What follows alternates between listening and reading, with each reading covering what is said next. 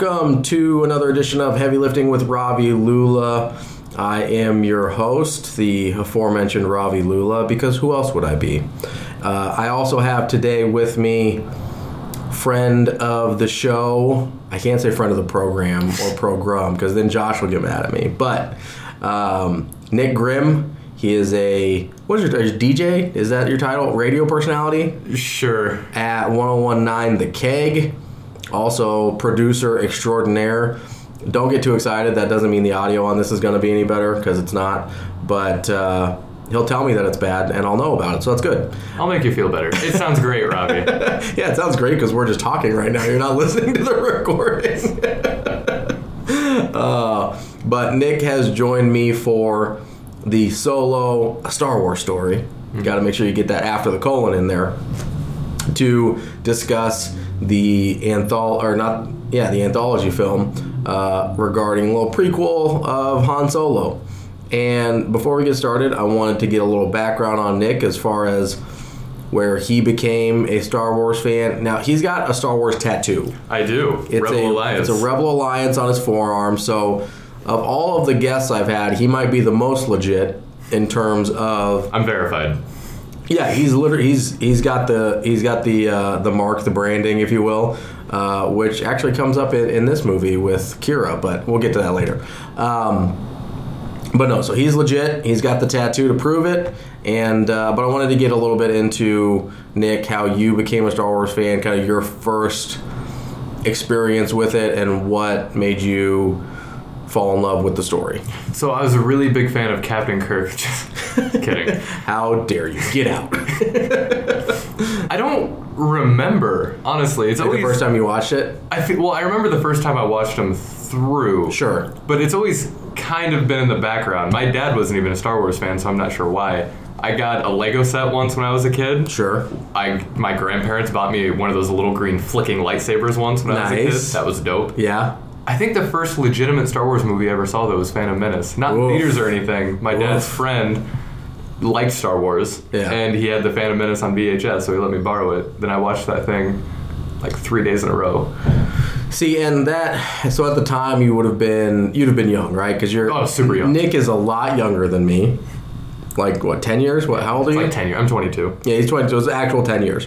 So when Phantom Menace came out, you were, what, 4 years old? Wait, did it come out in 97 or 99? 99, so I was like 2. You were 2. So by the time you watched it on VHS, you're probably, what, 4, 5, 6, somewhere in there? 6 or 7, probably. So in that instance, that's probably a really good entry point into the series because it's the most kid-friendly, the most cartoonish. I liked Jar Jar. Right, that's the thing. Like, kids like from what I've experienced with my younger friends, kids liked the prequels. When that was their first entry into the saga, they enjoyed the prequels because they had nothing, they didn't have the expectations of the original trilogy weighing down their experience with the prequels. I didn't see the original trilogy until after. I saw Phantom Menace. I'm like, this is awesome. Is this Star Wars? And then there's more? I went to my dad's friend again, and he had the 1997 box set of the original trilogy. Yeah, the special edition. The special edition. Yeah. He let me borrow those. Nice. And it wasn't the same, but I was still kind of into it. Yeah. I think I liked Empire better. Sure. Maybe. It's either cross between Empire or as a kid, Empire's probably tougher to like just because it's not...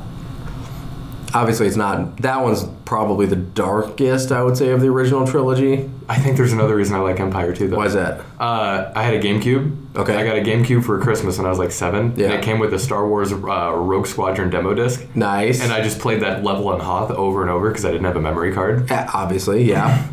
So that had something to do with it. I saw it on TV and it's like, I was that pilot. I was Luke. I will say the Ice Planet does really appeal to, especially if you grow up in like the Midwest. Yeah. You're just like, this could be my life in December. How many forts could I build in all of these snow drifts? Right? You're like, I could build the Rebel base in my backyard. And I think that's an actual factor for kids that grew up in like Nebraska, Iowa, South Dakota range. And then, so after I saw the original series, I was kind of all in at that point. Sure. That's when my dad started giving me crap, because he's a Trekkie. He's like, oh, Star Wars is stupid. It's not even real. At least Star Trek is real. Well, it's a fantasy movie, Dad. None of it's real, Dad. None of it's real, Dad. It's all sci-fi. Or space opera, if you will.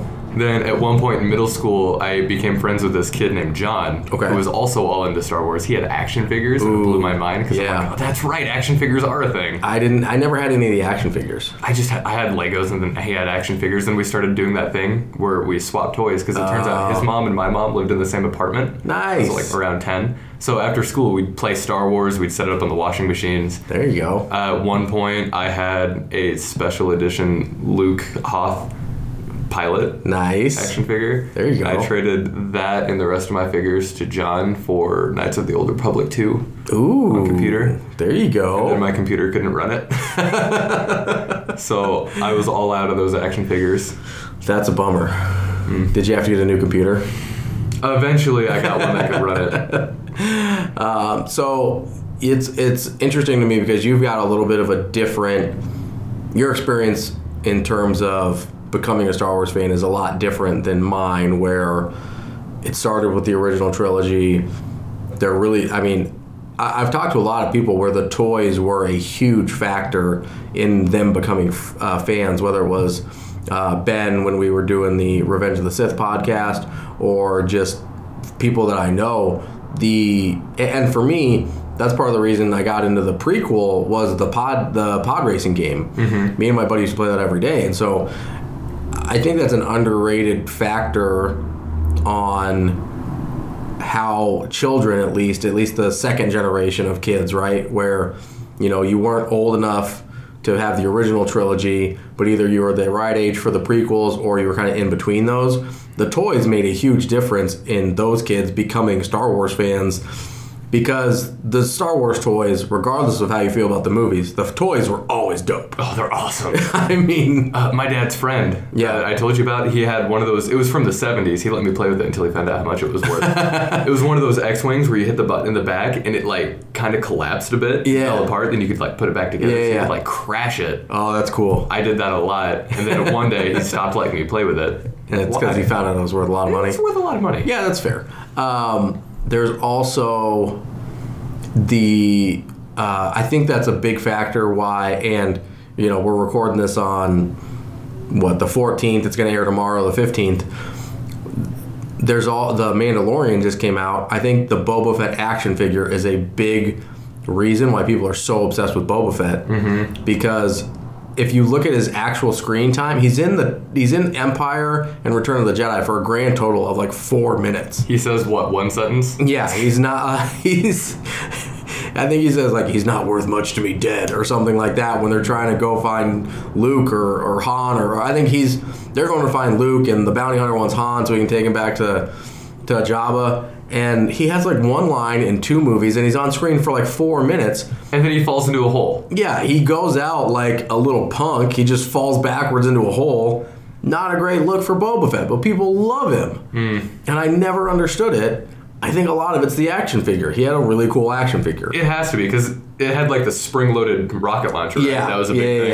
Yeah. And so I just wanted to acknowledge the place that the toys and all the other extra stuff had in the Star Wars universe, because I think it's a big factor for a lot of people who maybe came to the series in a non-traditional way in terms of just standing in line at the theater or whatever. Mm-hmm. A friend of mine, John Hood, he's older than me, but he remembers standing in line to see episode 4 because they released it in 77 and then they re-released it in 78 because it was so popular. That's a thing people did back then. Weird. Is they would re-release movies. And why don't they just watch Netflix? Right? Just get Disney Plus, John. But he was 4 years old and he was standing in line in 1978 to watch to see A New Hope, episode 4. It wasn't even called A New Hope at the time. It was just Star Wars. Mm-hmm. To see this movie for the first time. And so, that's his entry point into the series, which is, the original entry point, basically. And then you've got people like me who are in the middle, and then people like you who the first thing they ever watched was Phantom Menace. So I just think it's really interesting how people will come to the story from different places and ages and for different reasons, but we all end up loving it. Anything else you wanted to add about how you became a Star Wars fan? Why'd you get the tattoo? Just curious. So actually, it wasn't necessarily just because it was Star Wars. How dare you? How political are we allowed to get here? Just go for it. All right, so in 2016, that happened. And my tattoo artist and I are pretty good friends, and he had some flash designs that he put right after the election. It's basically a bunch of like anti-government, like anti-establishment type of tattoos. Sure. And I saw this rebel. It's the rebel symbol with some flames on it, and I never thought I'd ever get a tattoo with flames because I'm not Guy Fieri. But I'm like, yo, that's dope because I hate the government right now, and I love Star Wars. Sure. And I can say it represents my passion for rebellion against tyrannical orange leaders. Or tyrannical leaders of any color. I mean, I assume you would be just as anti other colored, haired, or skinned tyrannical leaders. That's fair. That's fair. This was just a very specific one. But it worked out because I do like Star Wars. That does work out. And then, like, so it's like a kid thing. Like, it was super into the action figures and games and stuff. But then, like, growing up, the older I got, the more I appreciated the political, social commentary that those movies also provide. Yeah. Have you ever gotten into the, like, books or anything like that? I read a lot. It's obviously not canon anymore. Right, so it doesn't even count. I don't remember what the name of the series was, but it was about these two kids. Their homeworld was Alderaan, and they were basically on a field trip, and it got exploded. That's a bummer. But then they go through all these... It's a whole series. They go through all these shenanigans, like, throughout the galaxy. At one point, they ended up in Jabba's palace, and they met the brain spiders, which was the first time I ever heard of those. And I looked it up, and it was legit. Yeah. Then I edited a Wikipedia page once to add some context to the brain spiders. There you go. Yeah, so I actually started listening to one thing I'll give credit to in terms of the series. I don't think it's... Obviously, there's some political overtones and some commentary being made, but I don't think it necessarily hits you over the head with it. Like, if you just want to watch Jedi and bad guys and, a space war, like, you can do that and not... it's not so over. It's not Avatar, if you will.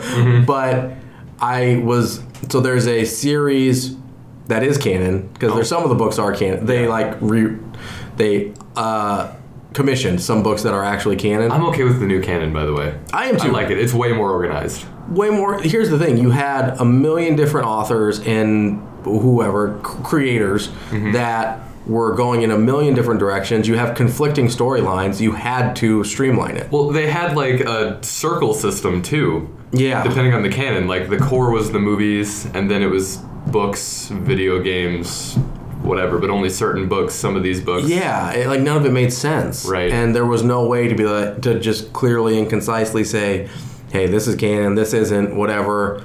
And so I'm for it. I'm for that. I know it upset some people that were really into the Legend series or whatever, but I didn't ever get really into that, so it didn't bother me at all. But also, it's common sense. Like, you have to have established canon. It was basically, and I don't say this as a slight, but it was basically just really glorified fan fiction that, I mean, sure, there was an entire industry on it, but that's all it really was. I mean, this wasn't authorized by Lucas or anyone else. It was just, hey, I really love Star Wars. I'm going to write a Star Wars book, and people ended up buying it. You know what I mean? But I started listening to an audiobook of some of the canon books. It's called the Aftermath series. And it basically fills the gap between Return of the Jedi and The Force Awakens. And I will say, I'm only, I don't know, like 6 or 7 chapters into the first of the 3 Aftermath books.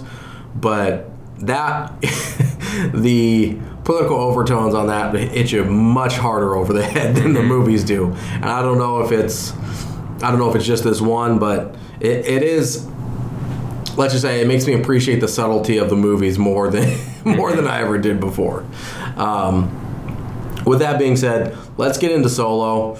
I'm going to give a quick synopsis here about the plot of the movie, and then we'll get into our thoughts on it. So basically, this is obviously a prequel for Han Solo. This takes place between the events of the end of Revenge of the Sith, and it's before Rogue One. I think we're about 6 years after Revenge of the Sith is what I think so. Is what I've gathered from my internet halfway research. So basically, you've got a young Han Solo, and he is a smuggler on Corellia working for this weird, gross snake lady. Lady Proxima. Is it Lady Proxima? Is that where? Nope, that's the... Proxima's the stormtrooper in Force Awakens, isn't she? I don't know. It's Phasma. Phasma. It is Lady Proxima. I don't know. I'm getting confused. There's too many names. So he is... he's working for this weird snake lady that is... Basically, she exploits orphans to do her dirty work and then gives them protection and shelter. And Han and his boo, Kira, are trying to get away. Basically, Han does Han smuggler stuff and gets in trouble and makes a break for it, basically. Kira doesn't make it in terms of on the break. Han gets away. Kira does not. That's where we kind of end our first little interaction and introduction to the movie. Han ends up joining the Imperial Flight Academy to try and become a pilot so he can come back and get Kira. But he gets kicked out for, quote-unquote, having a mind of his own. And ends up just a basically ground soldier in a very muddy planet where he still has a mind of his own and does not do a good job of following orders. Shocking, I know, from Han Solo. But this is where he meets some of the other important characters in the movie, namely Beckett, who is a...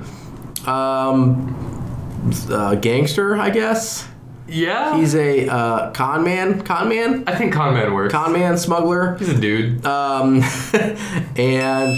well, that's loud. He's Woody Harrelson. Yeah, it's Woody Harrelson's character, and he basically is running a job or trying to get back to run a job, and he has this band with him of. I think it's his wife, girlfriend, lover, his bae, his boo bae, and basically Han tries to convince Beckett to take him with him. Beckett turns him in as a deserter to the Imperial officer, and they throw him into a pit to be eaten by Chewbacca. Which I did find I was a little upset that they feed Chewbacca people. I didn't love that. Wookiees like people, and if you're starving, I mean, if something's in front of you, you're gonna listen. Eat it. I get it. Like, I'm not judging Chewie for it. If I was in a pit, why do you think they call him Chewie? Because his name is Chewbacca. Or maybe it's because he like to chewy on people. I mean, you can chewy on anything. It doesn't have to be people. That's fair, I guess. So Han apparently knows Wookiee somehow. And yeah, good for him. Did it explain that? Nope, just knows a little bit of Wookiee. And so Chewbacca's like, wait, you speak it? Let's be friends. And so they escape. They convince Beckett then to take him with his band of gangsters to go steal some coaxium, which is apparently fuel, which I think was our first introduction to actual fuel in Star Wars, which... I didn't mind. I know some people had kind of a bug up their butt about it because they're like, well, we don't talk about fuel for like 6 movies and now all of a sudden you have to worry about fuel. I mean, come on. All right, just get over it. It's a machine. It's a machine. Something is powering the machine, right? It's not magic. Although there's not magic in Star Wars. Yeah, come on. It's called the Force, you idiot. There's midichlorians. Midichlorians are science, Nick. They are. Pure science. Oh, gosh. Sidebar here. Have you ever heard that the George Lucas plan for the sequels was just all midichlorians? It was just basically like just 3 movies about midichlorians. What? And apparently he's very disappointed that Disney did not take it in that direction. He really doesn't understand what people like about Star Wars. Why not? Because I don't think he's that smart. He made the most popular indie film in history, and then just made it. He made the most popular film in history, and it happened to be indie. That's fair. And I don't think he ever understood why it was good. I think that legitimately... Because if you go and look back, and I know you ride for the prequels a little bit more than most people, But if you look back at... So basically the plot of A New Hope is just lifted from... Was it Hidden Kingdom? From Kurosawa? Yeah. I think it's called Hidden Kingdom. And then Empire Strikes Back and Return of the Jedi are not written by George Lucas. No. And even A New Hope, heavily edited by his ex-wife and basically fixed by all the people he had around him. Mm-hmm. So what I landed on is that he's really good at world building and really bad at telling stories. And he assumed that the thing that he liked doing, the world building, was what people liked about the movies. It's like, hey, we like the world, but they want more of the stories, not more of the world. Mm-hmm. And he never understood that and still does not understand that. And I think he's actually really bad at making movies. He just got really lucky. That's where I landed on George Lucas. It's like poetry, it rhymes. I think selling the franchise was the best thing that ever could have happened, because I think you're right. We were not going to get good movies out of George Lucas. Anyway, back to Solo. That was a little weird tangent there. So basically, they're trying to steal his coaxium. It goes horribly wrong because there's this group of... They call them marauders in the movie. We don't really know who they are. Enfys Nest. And Enfys Nest ruins the score and kills Beckett's wife and their multi-armed friend. R.I.P. multi-armed friend. And Beckett's wife. Yeah, no, her too. That was a weird take there, Nick. So they have to go back to this guy named Dryden Voss, who apparently works for a thing called Crimson Dawn. Mm-hmm. Voss is the guy, Dawn is the organization, the crime syndicate, if you will. And be like, hey, we didn't get the stuff you wanted. And so they're like, oh, but we can steal more stuff. Sure, yeah, let's do that. And instead of getting refined coaxium, which is stable and used for fuel, they have to steal unrefined coaxium, which will blow up your ship if you don't get it refined soon enough. So that's basically It's just smart, really. Yeah, I mean, really.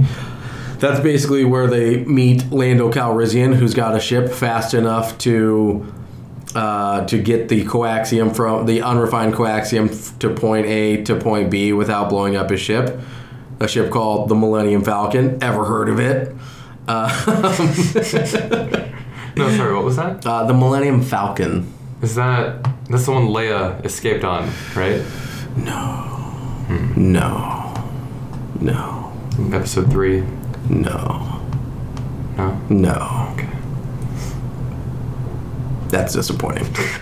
No. So they're going to steal this unrefined coaxium from a place called Kessel, and if that sounds familiar, from the Kessel Run, done allegedly in 12 parsecs. We'll see later if they actually make it or not. But so they go, they meet Lando, they get the Millennium Falcon, they go steal the unrefined coaxium.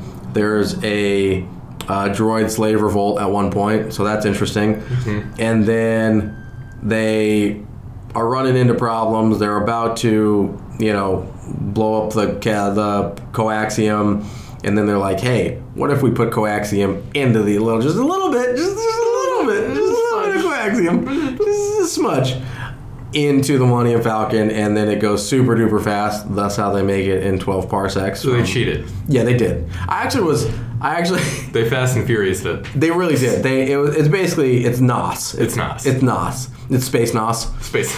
But I was a little disappointed. I was like, oh, it's not because the Millennium Falcon is that great. If you had done that to basically any ship, it kind of takes away from it, doesn't it? I feel like you would have made the Kessel one in 12 parsecs, or 13, as Chewie says, but not if you round down. So yeah, I was like, oh, it's really not about the Millennium Falcon. They just did a thing. Mm-hmm. But I mean, it was a ballsy thing to do, I guess. So that's something. But anyway, Han always frames it as this is the ship that made the Kessel Run in 12 parsecs, not I'm the guy that made the Kessel Run in 12 parsecs. That's fair. I think it's an important distinction, because if he's like, hey, I made the Kessel Run in 12 parsecs, awesome, inaccurate, yeah.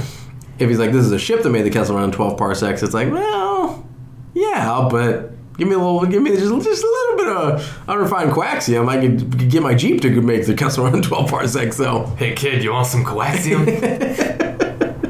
Yes, I do. Anyway, so we got the Kessel Run. They get it to the planet where they need to refine it, where Dryden Voss is going to meet them. But dun dun dun, Enfys Nest is there as well. Turns out they're not Marauders. They're the start of the rebellion, I guess. And instead of handing the coaxium over to Dryden Voss, who is going to use it to bring tyranny, I guess, Han Solo comes up with a plan to give it to Enfys Nest, who's going to use it to fight said tyranny. And then it will be basically him and Chewie off to go to Tatooine and work for Jabba the Hutt. And smuggle things, because that's sweet. That's a good choice, I guess. Yeah. And BT Dub, meanwhile, he shoots Beckett and kills him, because otherwise Beckett was going to kill him. And you know what? Han shot first. Han did shot first. Shoot first. Han did shot first. I want that on a t-shirt.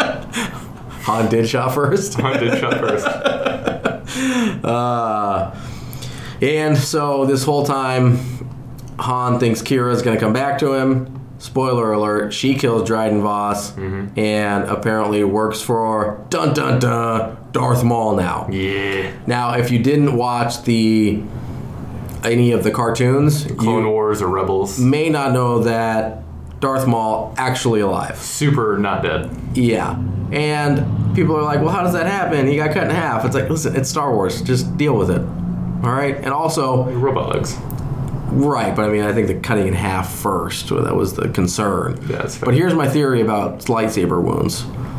I think they cauterize when they... I think you're right. Because it's, it's like a laser. I have the same theory. Right? So it cauterizes, and we see this in other... Like, outside of the very first scene in Mos Eisley, where Obi-Wan cuts off the guy's arm in the cantina, there's never blood associated with a lightsaber wound. Not only that, in episode 3, where Anakin slices off Dooku's head, if you look, I guess I'm a psychopath, but if you look, you can see smoke coming up from the wound, implying that it was burned skin. Yeah, cauterized. Or when he cut somebody else's hands off. I don't know, lots of hands get cut off in Star Wars. It's a little weird. Including Anakin's, but there's never blood. Robot Hand Market is a great one to be in. Oh, for sure. Robot Hand Market is like buying Amazon in 2000, right? Like, get in early on the Star Wars Robot Hand Market because you will be the Bezos of the galaxy, all right? I can't imagine Jedi aren't cheap, right? Yeah, I mean... I will spend whatever money I can get to get my hand. You have to. I need lightsabers. You have to have the lightsaber. I mean, the Empire, if those guys are losing hands, they're paying a pretty penny for it because they got all this coaxium just laying around. Only the higher up ones, though. They don't care about Stormtroopers. Yeah, no, Stormtroopers not getting their hands replaced. I'm pretty sure they just get taken out behind the barn and shot, much like the Gimp horse or something. Death Star needs janitors, too. That's true. You can be a one-hand janitor just mopping along. But, so that's basically the movie. Kira, instead of going with Han, becomes a crime boss, basically. And that's it. That's the movie. Well, okay, hold on. I missed a part. After all that, Han goes and finds Lando again, gambles for the Millennium Falcon, and wins it. So you see him winning the Millennium Falcon. That's an important detail. It is. That's why I added it. So basically in this movie, you have Han becoming a smuggler, meeting Chewie, and getting the Millennium Falcon. What else do you need from a Han Solo prequel? It literally it's Han Solo. I mean, that's everything. That's Han Solo in a nutshell, right? So let's start. I like this movie a decent amount. Once you get past the weird Lady Proxima snake lady at the beginning, who I thought was gross. You really didn't like her. I really didn't like her. She grosses me out, man. You don't want a little bit of scaly action? Oh, no. Gross. Was not a fan. Not a fan of Lady Proxima. But after that, I thought it was a pretty good movie. Listen, I get that Alden Ehrenreich is not as charming as Harrison Ford, but literally no one is. No, it's like on a hard in bar. The planet. No, like no one is. Dude is still charming. Yeah, he's like 80 almost. He's in his mid to high 70s. He's pushing 80. Right. And still one of the most like charming guys on the planet. I'd have a beer with Harrison Ford. Absolutely. And I would not let my wife have a drink with Harrison Ford because he's still super charming. Like, I don't understand. I thought Alden Ehrenreich did a very serviceable job of capturing the spirit of Han Solo. Oh, the facial expressions, the way he talked. Yes. It was Han Solo. Like, I got about 10 minutes into the movie, and then I just kind of forgot that it wasn't Harrison Ford. Like, I'm not saying that he was as good as Harrison Ford, but I was just Han Solo. Yeah, I would say you accepted that is Han Solo, right? It's not like, oh, this is this guy pretending to be Han Solo. You're just like, this is Han Solo. Right. And I would encourage anybody who only saw it once and only saw it in the theaters to watch it again, because I liked it infinitely more the second time I watched it. And I think I've heard that's an experience that a lot of people have. First time is usually not their favorite, and then watch it again and really, really enjoy it. So I would encourage you to watch it again. But that's one nitpick that people have.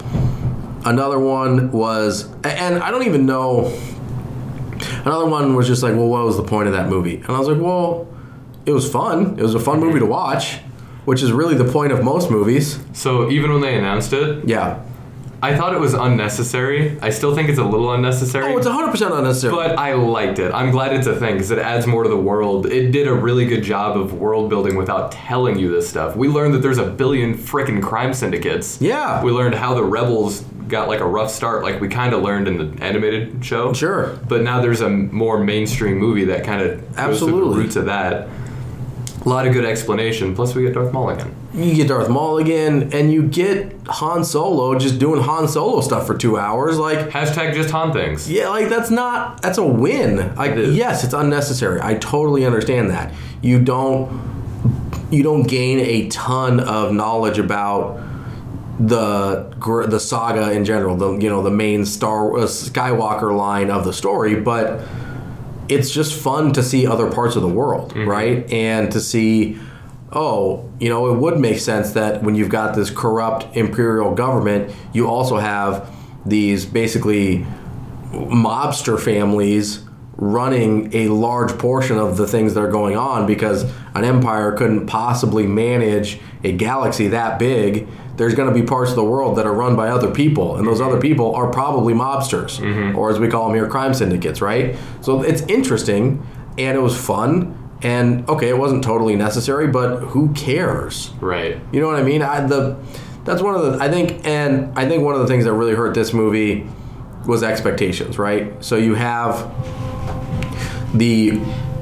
how much did you get into as far as the production of it? Because it was a disaster. Yeah, I was following it for a hot minute because it was announced. I was in college, sure, morning radio show, so I was doing updates there, and I thought it was going to be horrible when it came out. So when I actually saw it, I appreciated it more for what it was turned into from what's his face from Happy Days, Ron Howard. Yeah, no, I like what Ron Howard did with it. Absolutely, and I really thought that the drama around the production kind of tainted people's views of the movie going into it.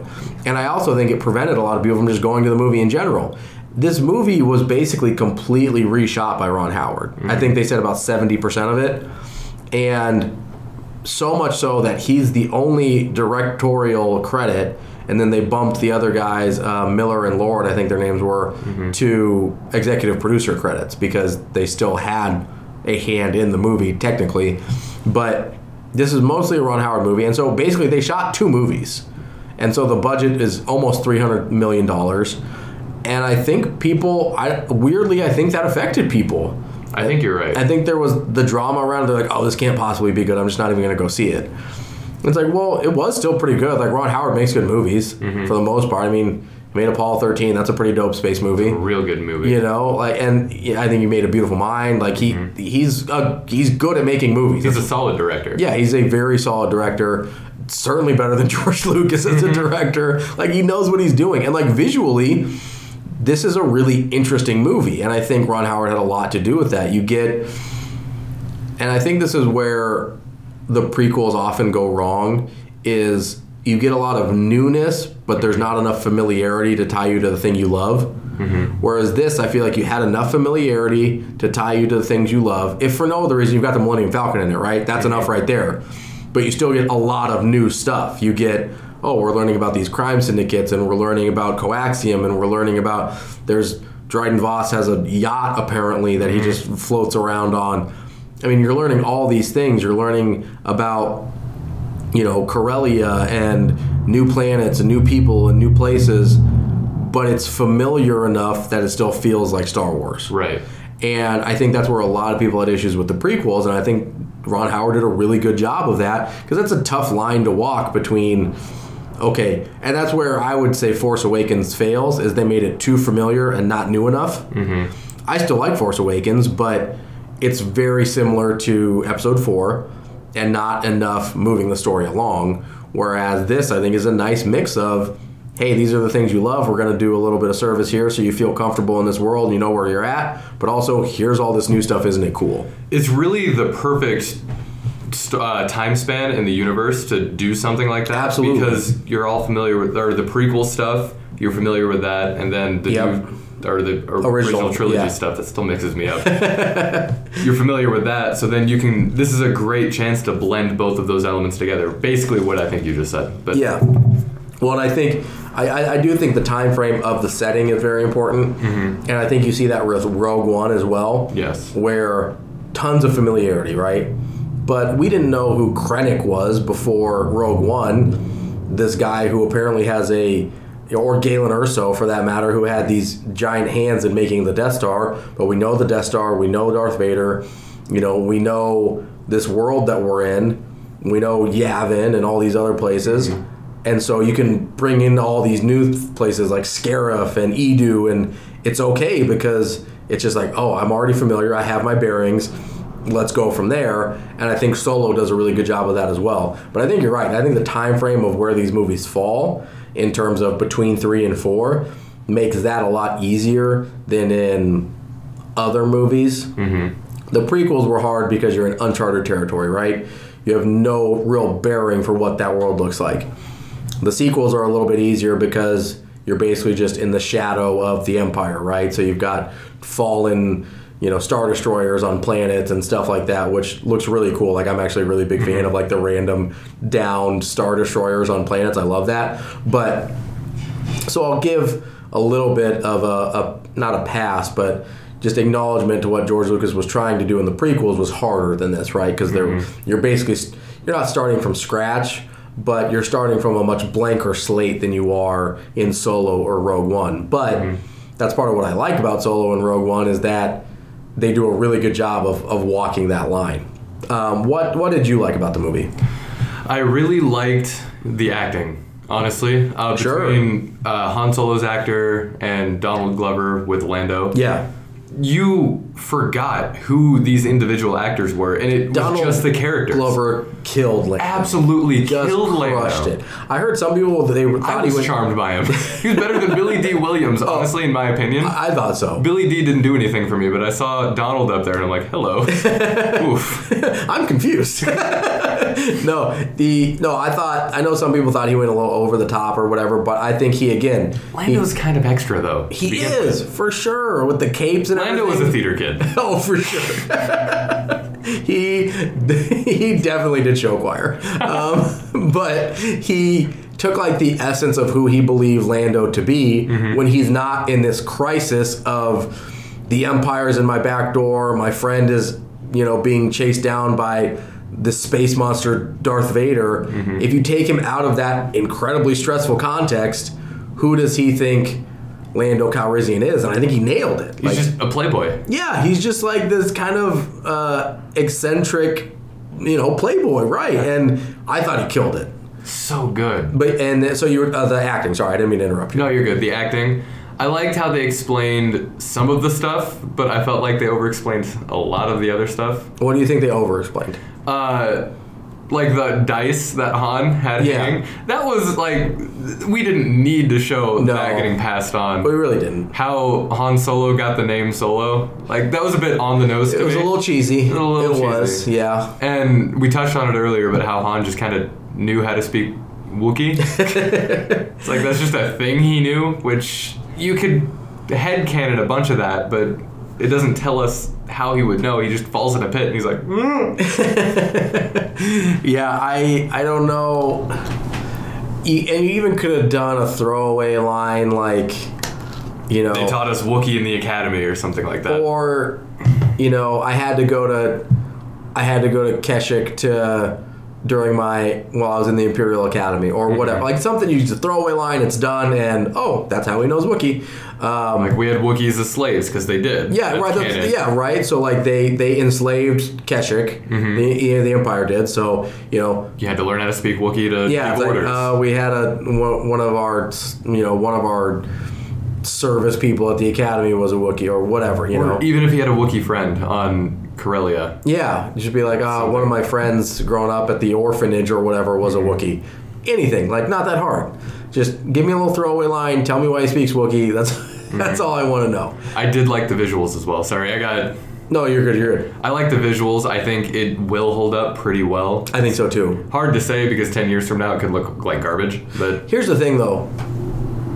When Phantom Menace came out, I was like, this looks like garbage. I get that it was all new technology, but I was like, none of this looks real. When even 6 years later, when Revenge of the Sith came out, I was like, okay, this is a lot better, but it still doesn't look like real. By the time you get to, I don't know, Force Awakens, it's like, oh, this all looks real. Like, this looks real. Whether it's Force Awakens or Rogue One with Grand Moff Tarkin, I was like, oh, I thought he was dead. And it's like, oh, no, he is dead. This is dead. This is a fake person. I was like, oh, that's incredible. So I think you're right. I think the visuals hold up. And it's not like overtly CGI heavy, which helps, even though probably way more of it's CGI than I realized. That's good. Like, that's a good indication, Anything else that you liked about the movie? The subtle world building, touched on it again earlier. Yeah. I like when they tell the world through the story. They tell the world through the visuals and the story, not directly having to explain everything. Yeah. So we learned about the crime syndicates and all the other stuff and all these other worlds that it's nice. It's just nice to not have stuff told to you. Sure. But it's still... It's the show me, not tell me thing when you're writing, but it's in a movie. Yes. Right? I think that's a really good point because... Again, I'm totally fine with the world building, but it needs to service the story, not the other way around. Not the story services the world building. The world building on its own, we don't care about. But if you introduce new things through the context of the story, that's really fun. And again, that's, I think, the thing that George Lucas literally never understood. Anything else that you enjoyed about this movie? I think I've touched on the main stuff.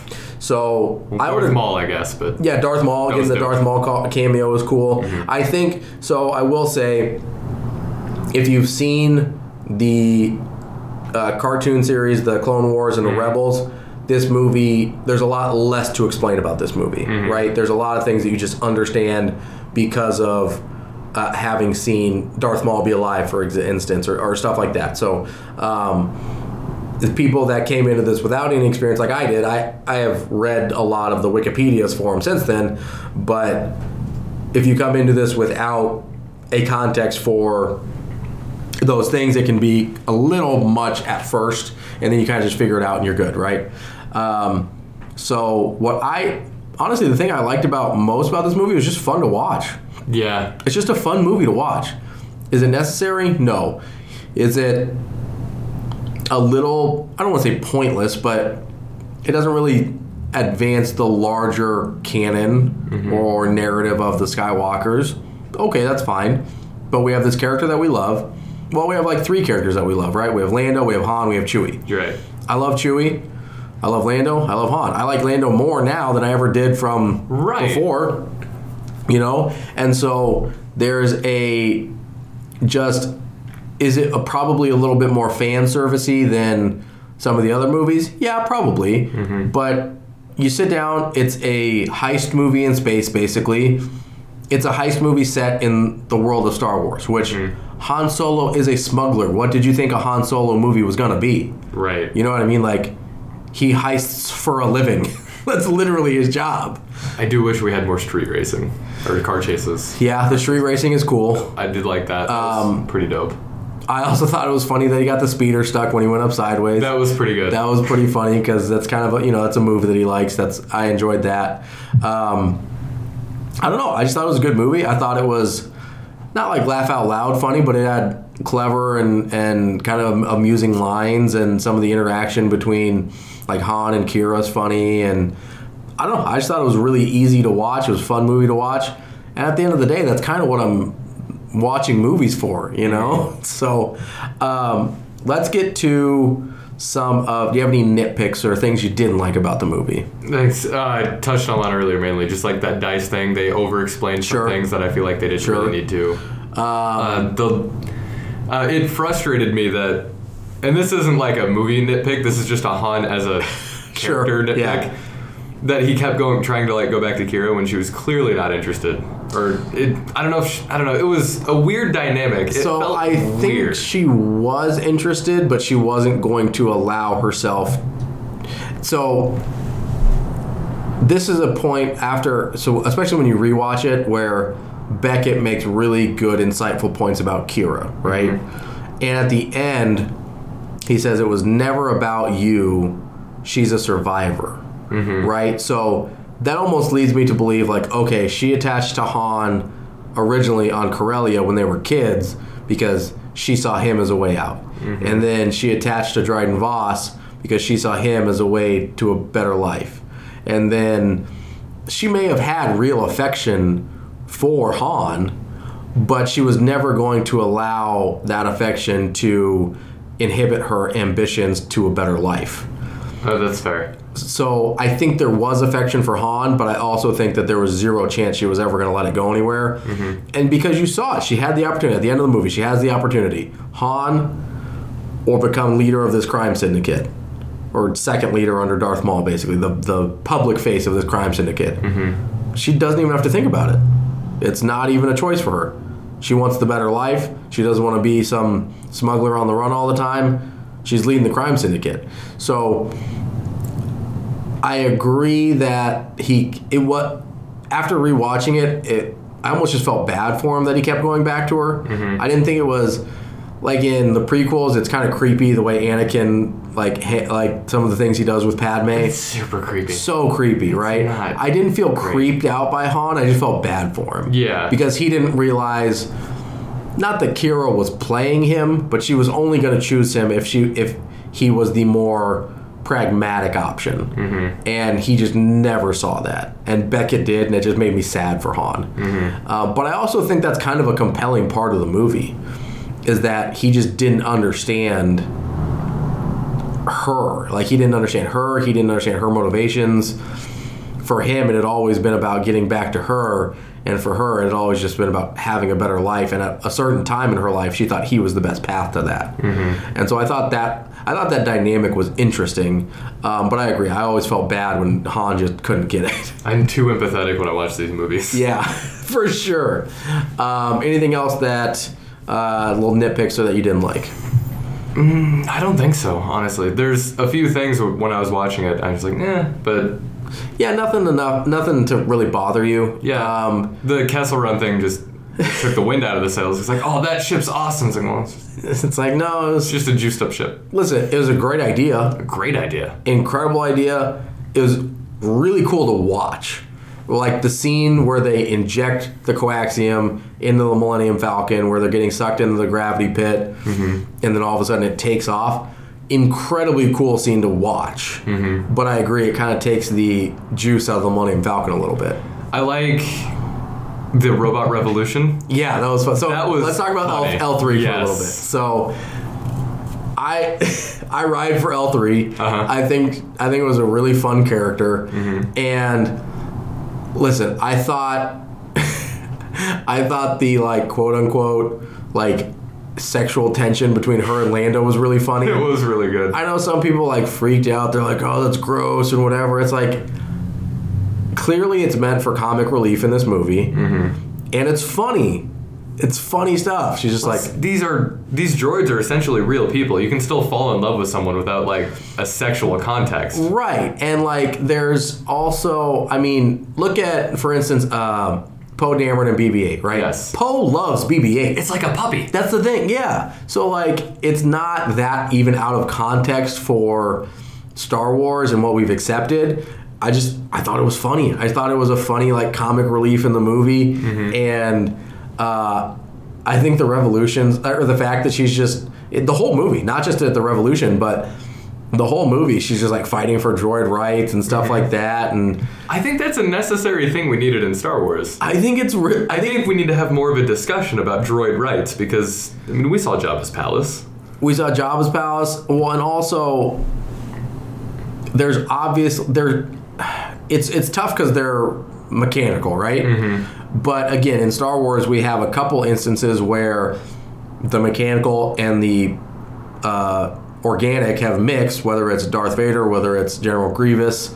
You've got that world already mixing, right? Mm-hmm. And then these appear to be sentient beings with, feelings and emotions and all that kind of thing. So it's really tough to just write them off as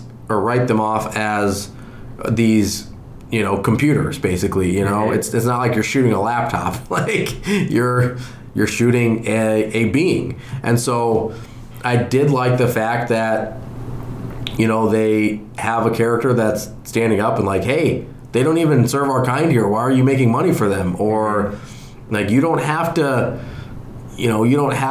just work in this thing with your restraining bolt. Like, go be free, and that was a fun scene. Or a fun, through line for the movie. And I appreciated, like, you see where L3 gets killed. Lando genuinely cares for L3. Like, he is broken up about the fact that L3's dead or destroyed. I don't know. I don't know what context to use that in, but yeah, I agree. The droid thing in Star Wars is a lot more complicated than you initially think about it. I don't know if that's a good thing or a bad thing. Even the mouse droids of the Death Star have emotion somehow. Like, they're really good at injecting emotion into these little robot things.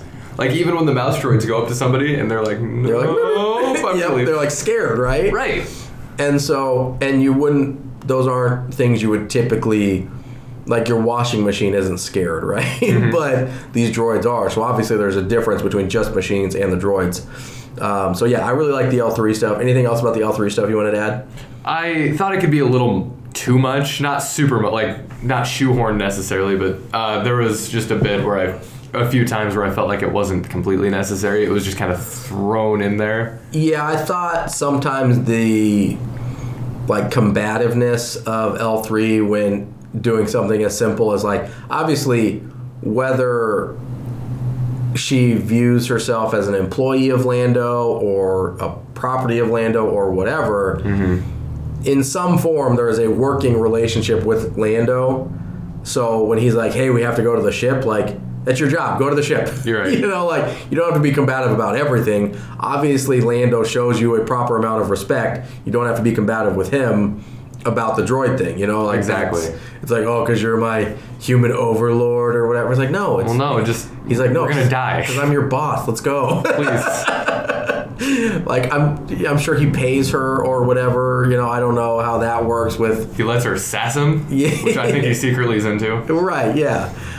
So I agree. I thought there was just like maybe a couple spots where it was like a little. They went to the well just a couple too many times, right? With the sassy L3, but the Revolution when they go to the mining planet to the Pikes.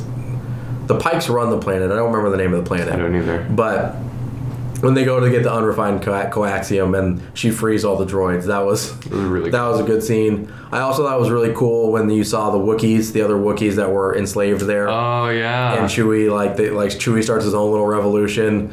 That was cool as well.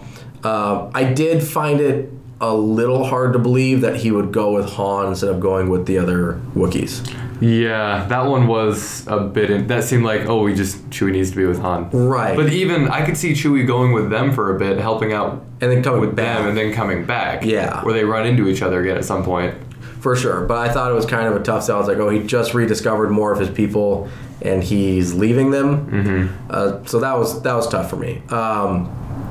Other nitpicks, honestly, aside from the weird snake lady at the beginning, I'm okay. I really liked this movie for the most part. I really don't think I had any other nitpicks or things I didn't like. I thought the ending where you've got... I thought the ending where you've got basically the exchange between Enfys Nest and Han and then Beckett and everybody's trying to get the coaxium. I thought it was a little on the nose in terms of foreshadowing to him helping the Rebel Alliance later. Yeah, that's a good point. But that's a nitpick. That's not something that really bothered me. I was just like... I think it's a good character moment for Han himself, too. Because it shows that it's not always just about, like, the money for him. Like, he does have a soul. Well, and that's one of the, like, themes that Kira keeps going back to, right? Is like, hey, you're not this person, you're a good person. And, like, that's going to break through at some point. And I agree, and I like that he wants to help them, but I don't like the, hey, we could use somebody like you, and him being like, no, I'm good, whatever. Like, if you just kind of cut out the invitation, I think I'm okay. Yeah. But it was just a little too on the nose to, like, Luke pleading with Han to be like, hey, we could use a good pilot, you know? It was just... I'm sure it was supposed to be there, like an Easter egg or something, but for me it was just like a little too on the nose, like in terms of the foreshadowing. But that's all I've got. I like this movie. Anything else you wanted to add about Solo? I think I'm solid. All right. Well, that is Solo, a Star Wars story. Better than you remember, and don't let the fact that it cost $300 million to make this movie affect your view on it. It's not your money. You shouldn't care. It's Disney's money, and they have plenty of it. They do. But I would give, if you haven't watched, I would just say if you either haven't watched it or you haven't watched it since your initial viewing, give it another shot. It's much better the second time around, and I almost guarantee it's better than the first time you saw it. And if you disagree, I will give you your money back from listening to this podcast, which is free. All right. This has been Heavy Lifting with Ravi Lula. Make sure you subscribe, rate, and review on your podcast platform of choice.